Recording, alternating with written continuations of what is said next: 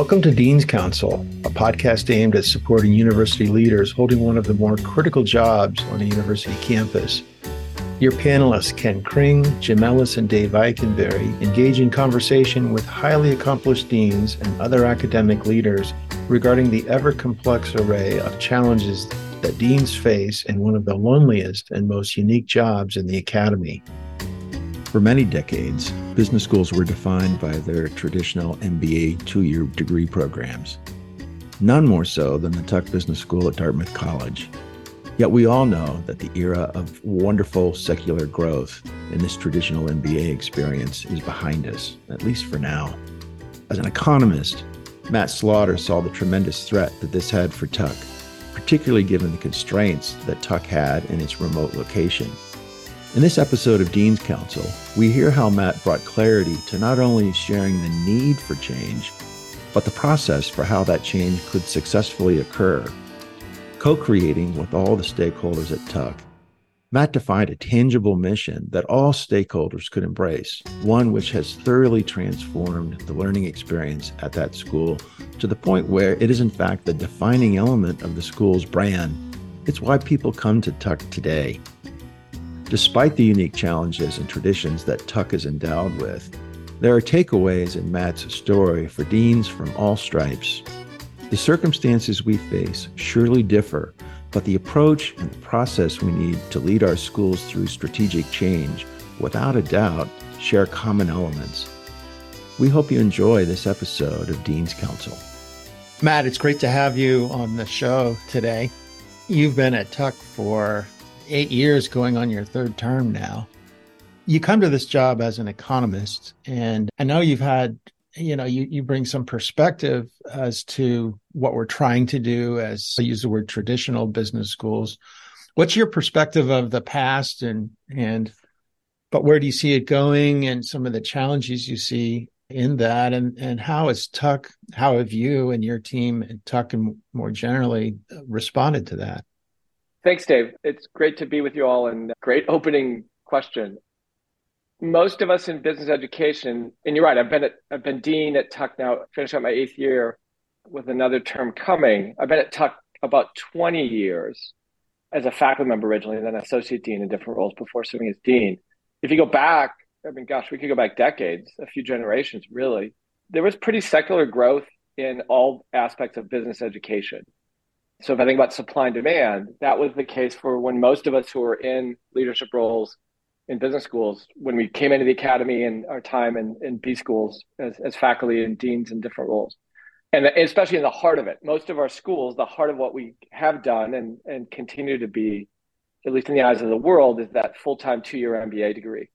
And demand growth for that has ceased in recent years. And if anything, a lot of the American schools, the top schools, have seen a noticeable and unprecedented decline in the number of people applying to their programs by about, give or take, a quarter. So any industry where you've got a set of organizations where a lot of strategy and visioning and articulation and implementation and the culture around that was in growth, it's been a pretty dramatic change to suddenly be in an environment of absence of growth, if not decline to some extent. So all of our business schools have had to really, I think, adjust to that pretty quickly. For us at Tuck, it's a bit of a canard, but the world thinks the only thing we do is the full-time 2-year MBA. We've long had many other lovely programs. I can come back to that in our conversation. And yet, relative to other schools, we're pretty long in the 2-year full-time MBA. And so for us in particular, I think this shift has been a great nudge to really, among the dean's team and all the great colleagues and stakeholders at Tuck, to really think more clearly about what we think is our mission and strategy in terms of what we offer that's distinct and valued, and then making sure that we're articulating and measuring and delivering that with even greater intentionality. That's how I broadly think about that opening question. Happy to kind of take it in whatever direction you like. So if you take that, just what you said there, one of the things that we really always struggle with, all of us, is how do we differentiate our MBA program from the other MBA programs offered around the country? We all teach debits and credits and net present value and discounted cash flow for piece of marketing, but how do you look at Tuck's, like you say, the distinct offerings that you have, the distinction of, a school that is an Ivy school that's got a great reputation. But how do you do that in such a way that people think of Tuck in a different manner than they think of any other school? Because as we all know, some of these lesser schools are going to struggle and close their doors or close their programs, and some have already started to do that, as you allude to. And yet, the good schools can differentiate in some form or another, or ride on the coattails of their university. How do you look at that in terms of marketing your way into success as opposed to just growing your way into success? Ooh, a great question, Jim. What is triggering me is some memories when I transferred, I had the honor to kind of step in and be dean after being associate dean of our students and MBA program and faculty. Some of our stakeholders said, "Hey, Matt, the biggest thing we need to do is get clear to the world, Tuck is the best at X." And I said, "Got it. Tell me more." And what I would often hear is people would say, "Well, there's this well-known school that's known for leadership. There's a well-known school that's known for finance. There's a well-known school that's known for marketing." And they kind of go down the kind of discipline-based answer. And so I got it.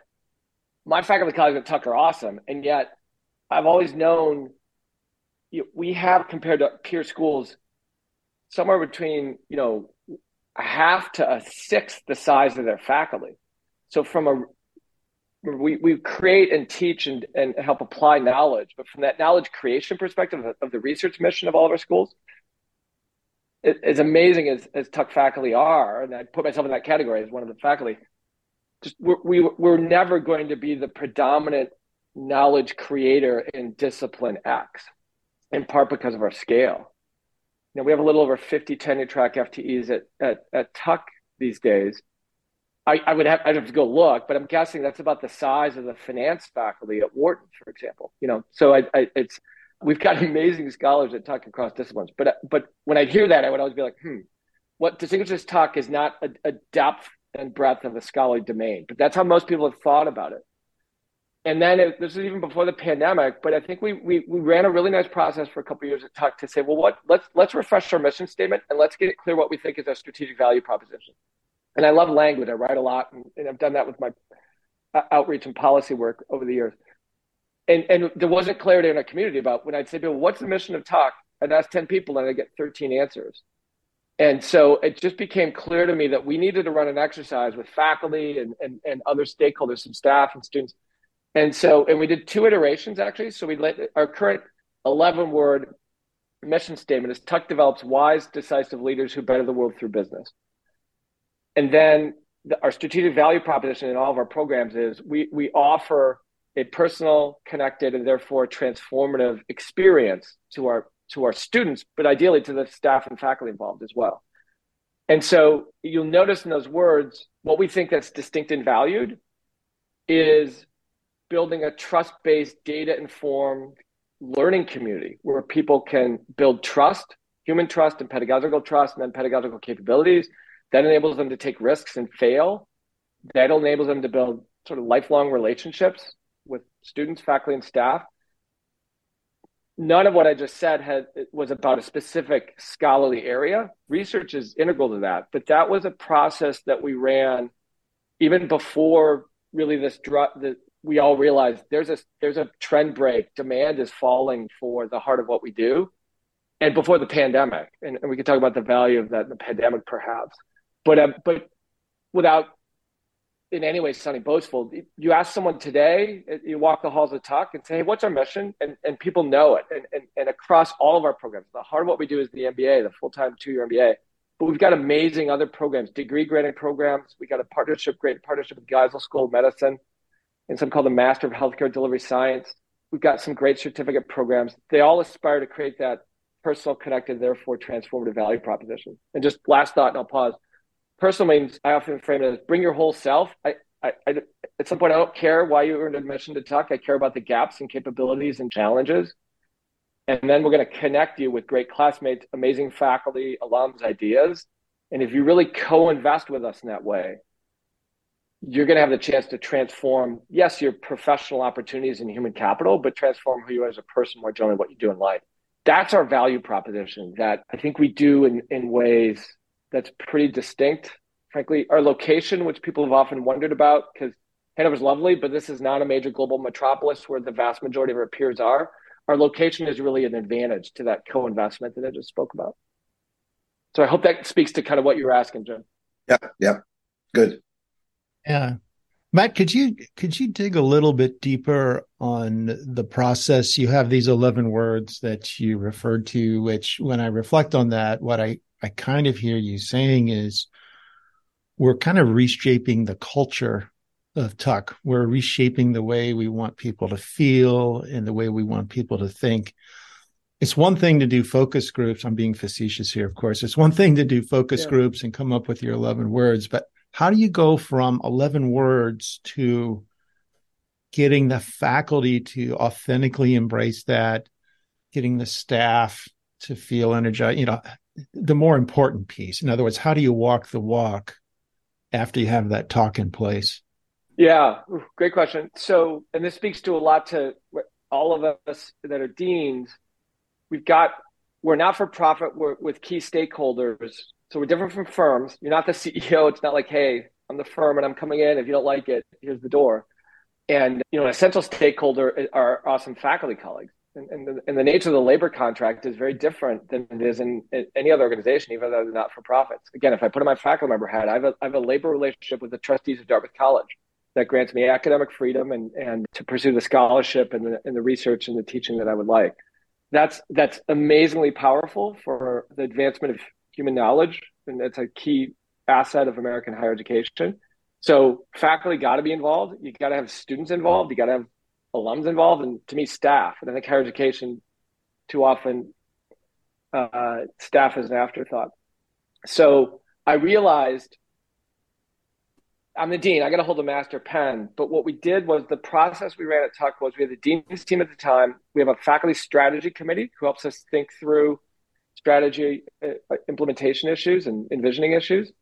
So the process that I ran was focused on the dean's team and the strategy committee, but with focus groups in different ways, working with the student board here in leadership and our alumni advisory entities that we have. Like most peer schools, we've got our Tuck Board of Advisors, which is the main advisory entity. We have my predecessor, Paul Danos, who did a lot of great stuff. He created the MBA Council, which is a younger alumni version. And we have 3 global councils that help us think about our presence around the world. So it was a lot of conversations, and I wanted everybody to feel they had some input rights and deliberation rights, and they could hold the pen if they wanted to. But at the end of the day, I went away and held the pen mainly with the dean's team. And our first iteration, by the end of my first year, I think it was, we had a first version, Tuck educates wise leaders to better the world of business. And then we socialize that. And like our awesome branding and communications folks, we put out collateral, folders that had those words on it.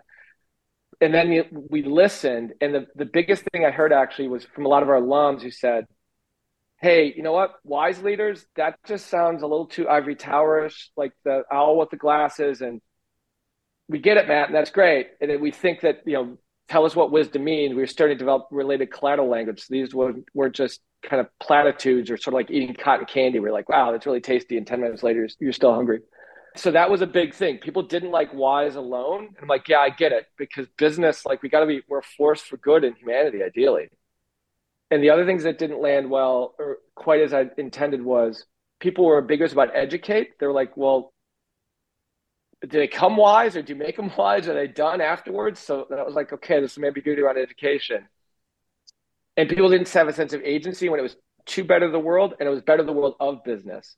And a lot of alums and faculty and others said, but some of our alums are thriving in civil society or in sovereign governments. One of the most successful leaders at Tuck, Tina Smith, Tuck 84, she's the senator from Minnesota, my home state. So then we did another iteration, Dave. And so we listened, and that's where we hit upon the current 11 words. Tuck develops wise leaders who better the world through business.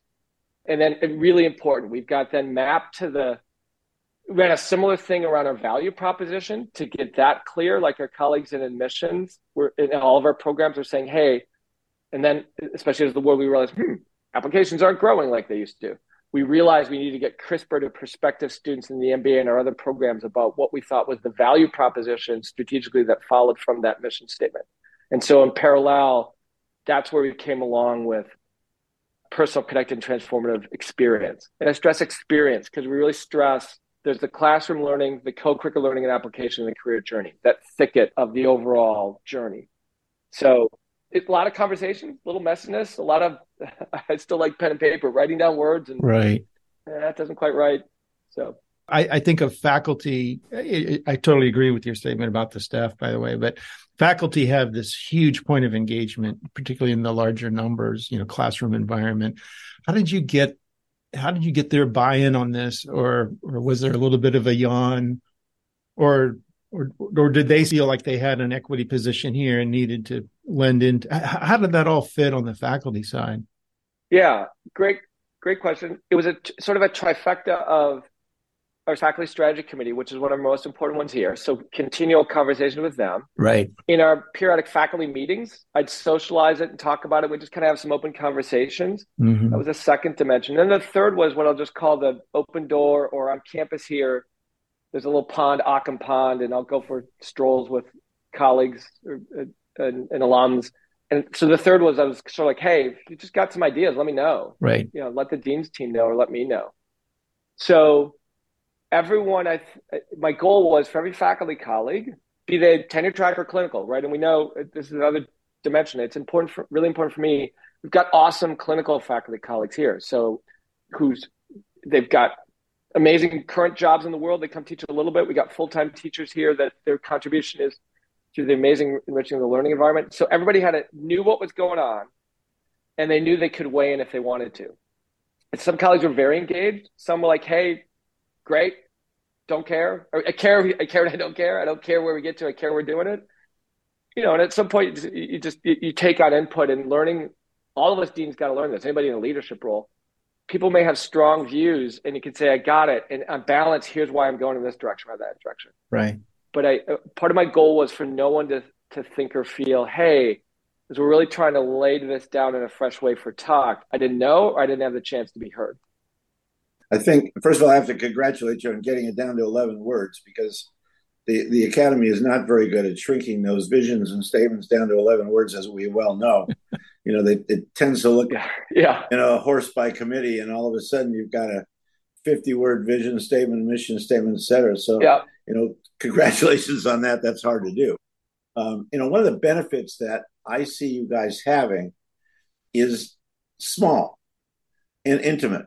And by that, I mean not only the 50 tenure track faculty, because, they're the size of the finance department at Wharton. And so you're not going to win in terms of the number of publications. You may win in terms of the number of publications per capita. Exactly. Which I wish the rankings guys would look at that instead of total numbers. That's just something I tried, because I looked at our faculty, which was about 2/3 the size of Wharton, but I was never going to get there because I didn't have enough guys publishing. But if they were really productive, they were beating them on a per capita basis. Yep. But still, size becomes an issue, and in your case, it's a plus. Yep. From what I've heard from alums, students of yours, very positive about what you talked about, and that's the relationship between the faculty and the student that goes on well beyond the 2 years that they're in the MBA program.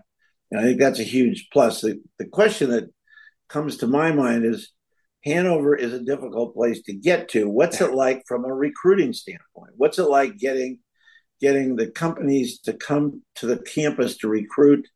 Or do you have to kind of move students into Boston, for example, and say, you're going to go on a recruiting day in Boston? How do you deal with the fact that you are so isolated geographically? Yeah, great question, Jim. So there might have been a time where the message that Tuck and to some extent Dartmouth communicated to the world was Hanover, only 2 hours from Boston and 4 to 5 hours from New York.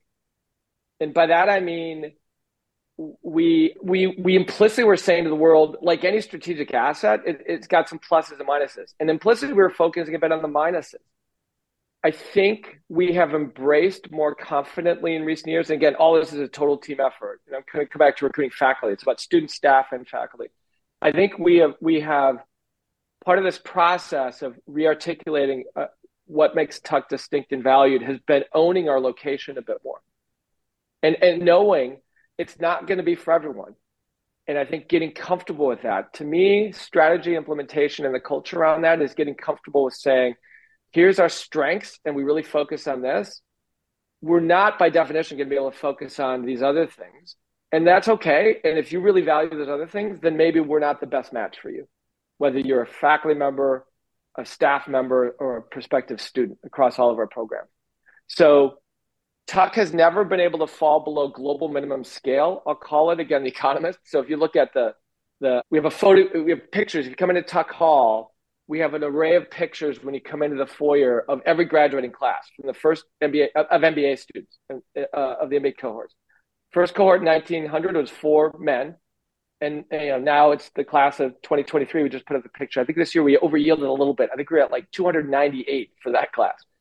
So our location and scale are kind of they're interacting in terms of assets.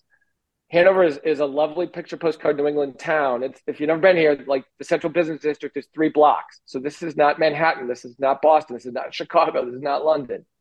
And so if I answer your question a little more specifically, then for each of the 3 stakeholders, for faculty, we will say, look, if in your heart of heart, you are so immersed in your peer-reviewed research and you are going to value almost that entirely, and you immensely value PhD teaching and mentoring and co-authorship of those students, then in terms of your research and teaching happiness, you just won't be happy here at Tuck.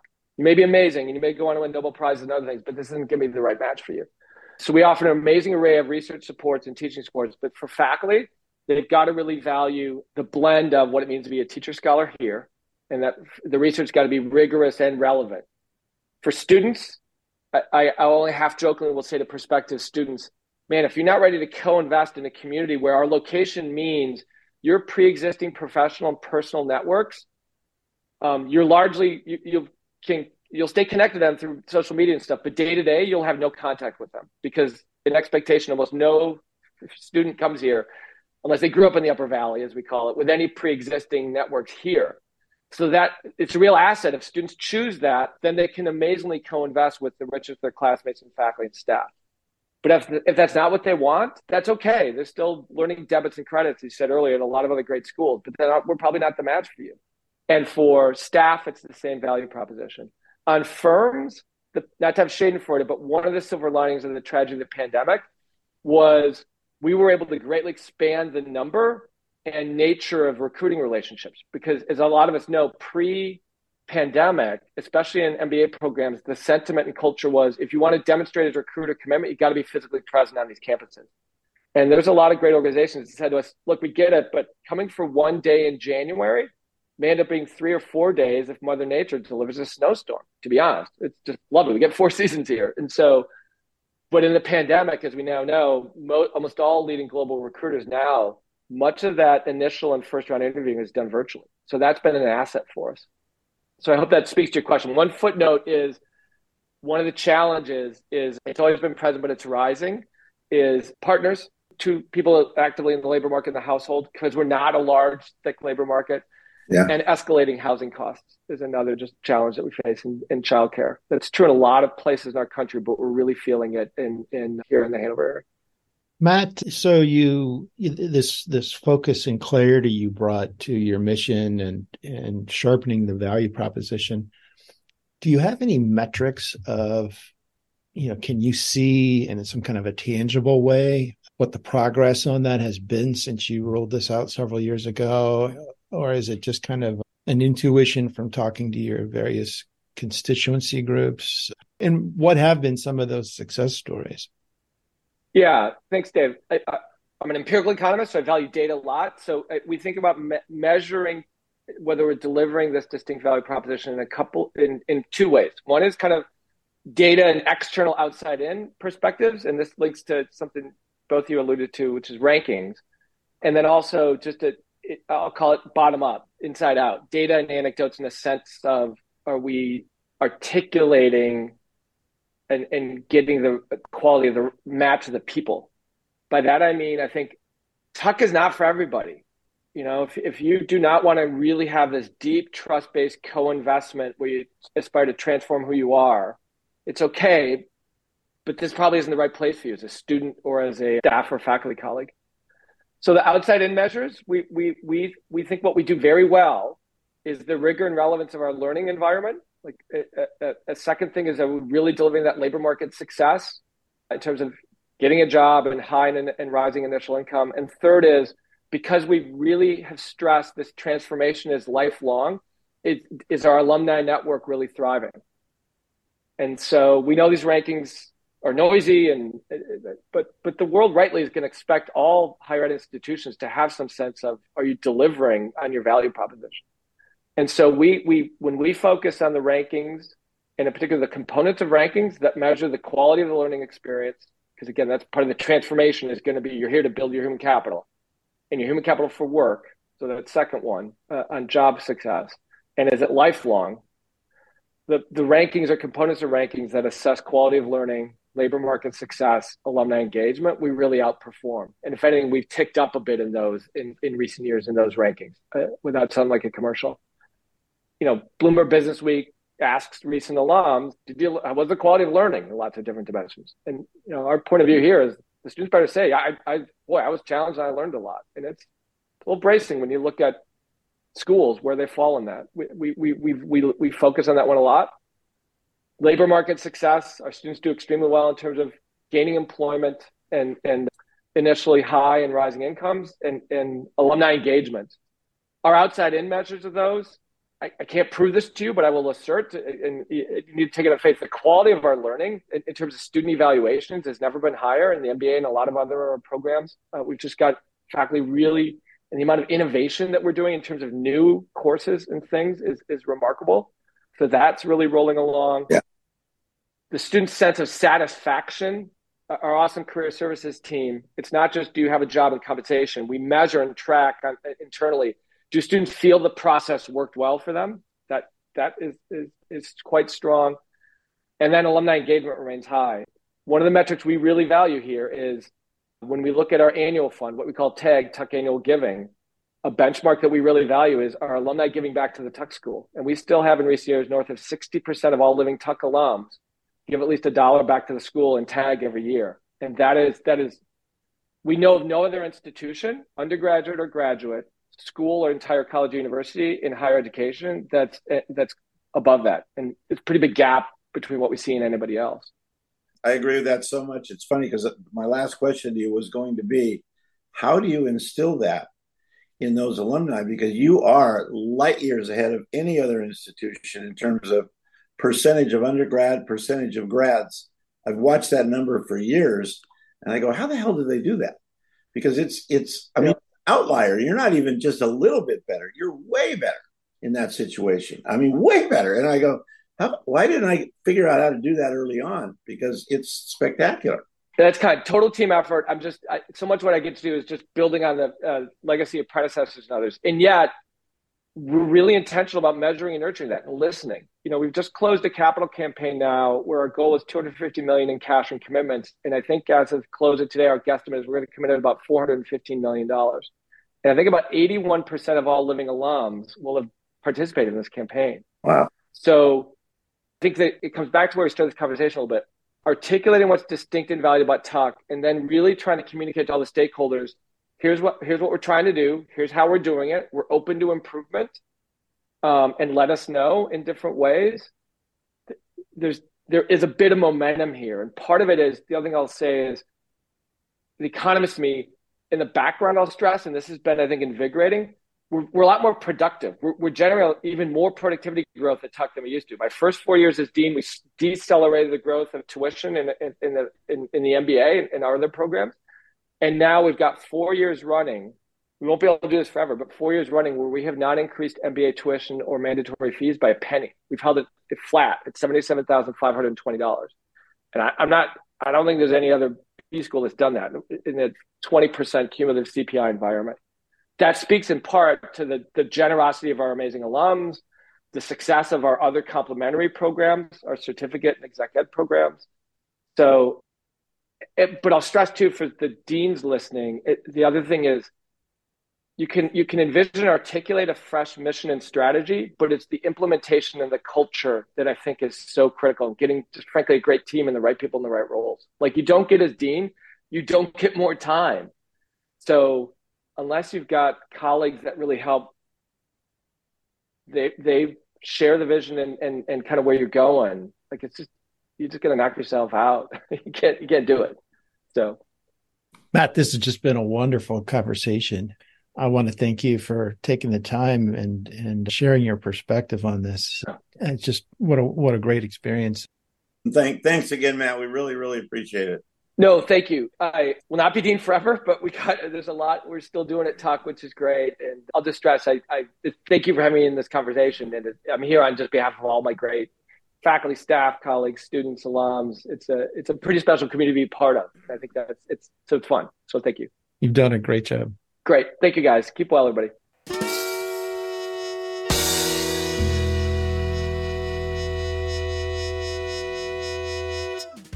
Interesting conversation. Jim, what did you think?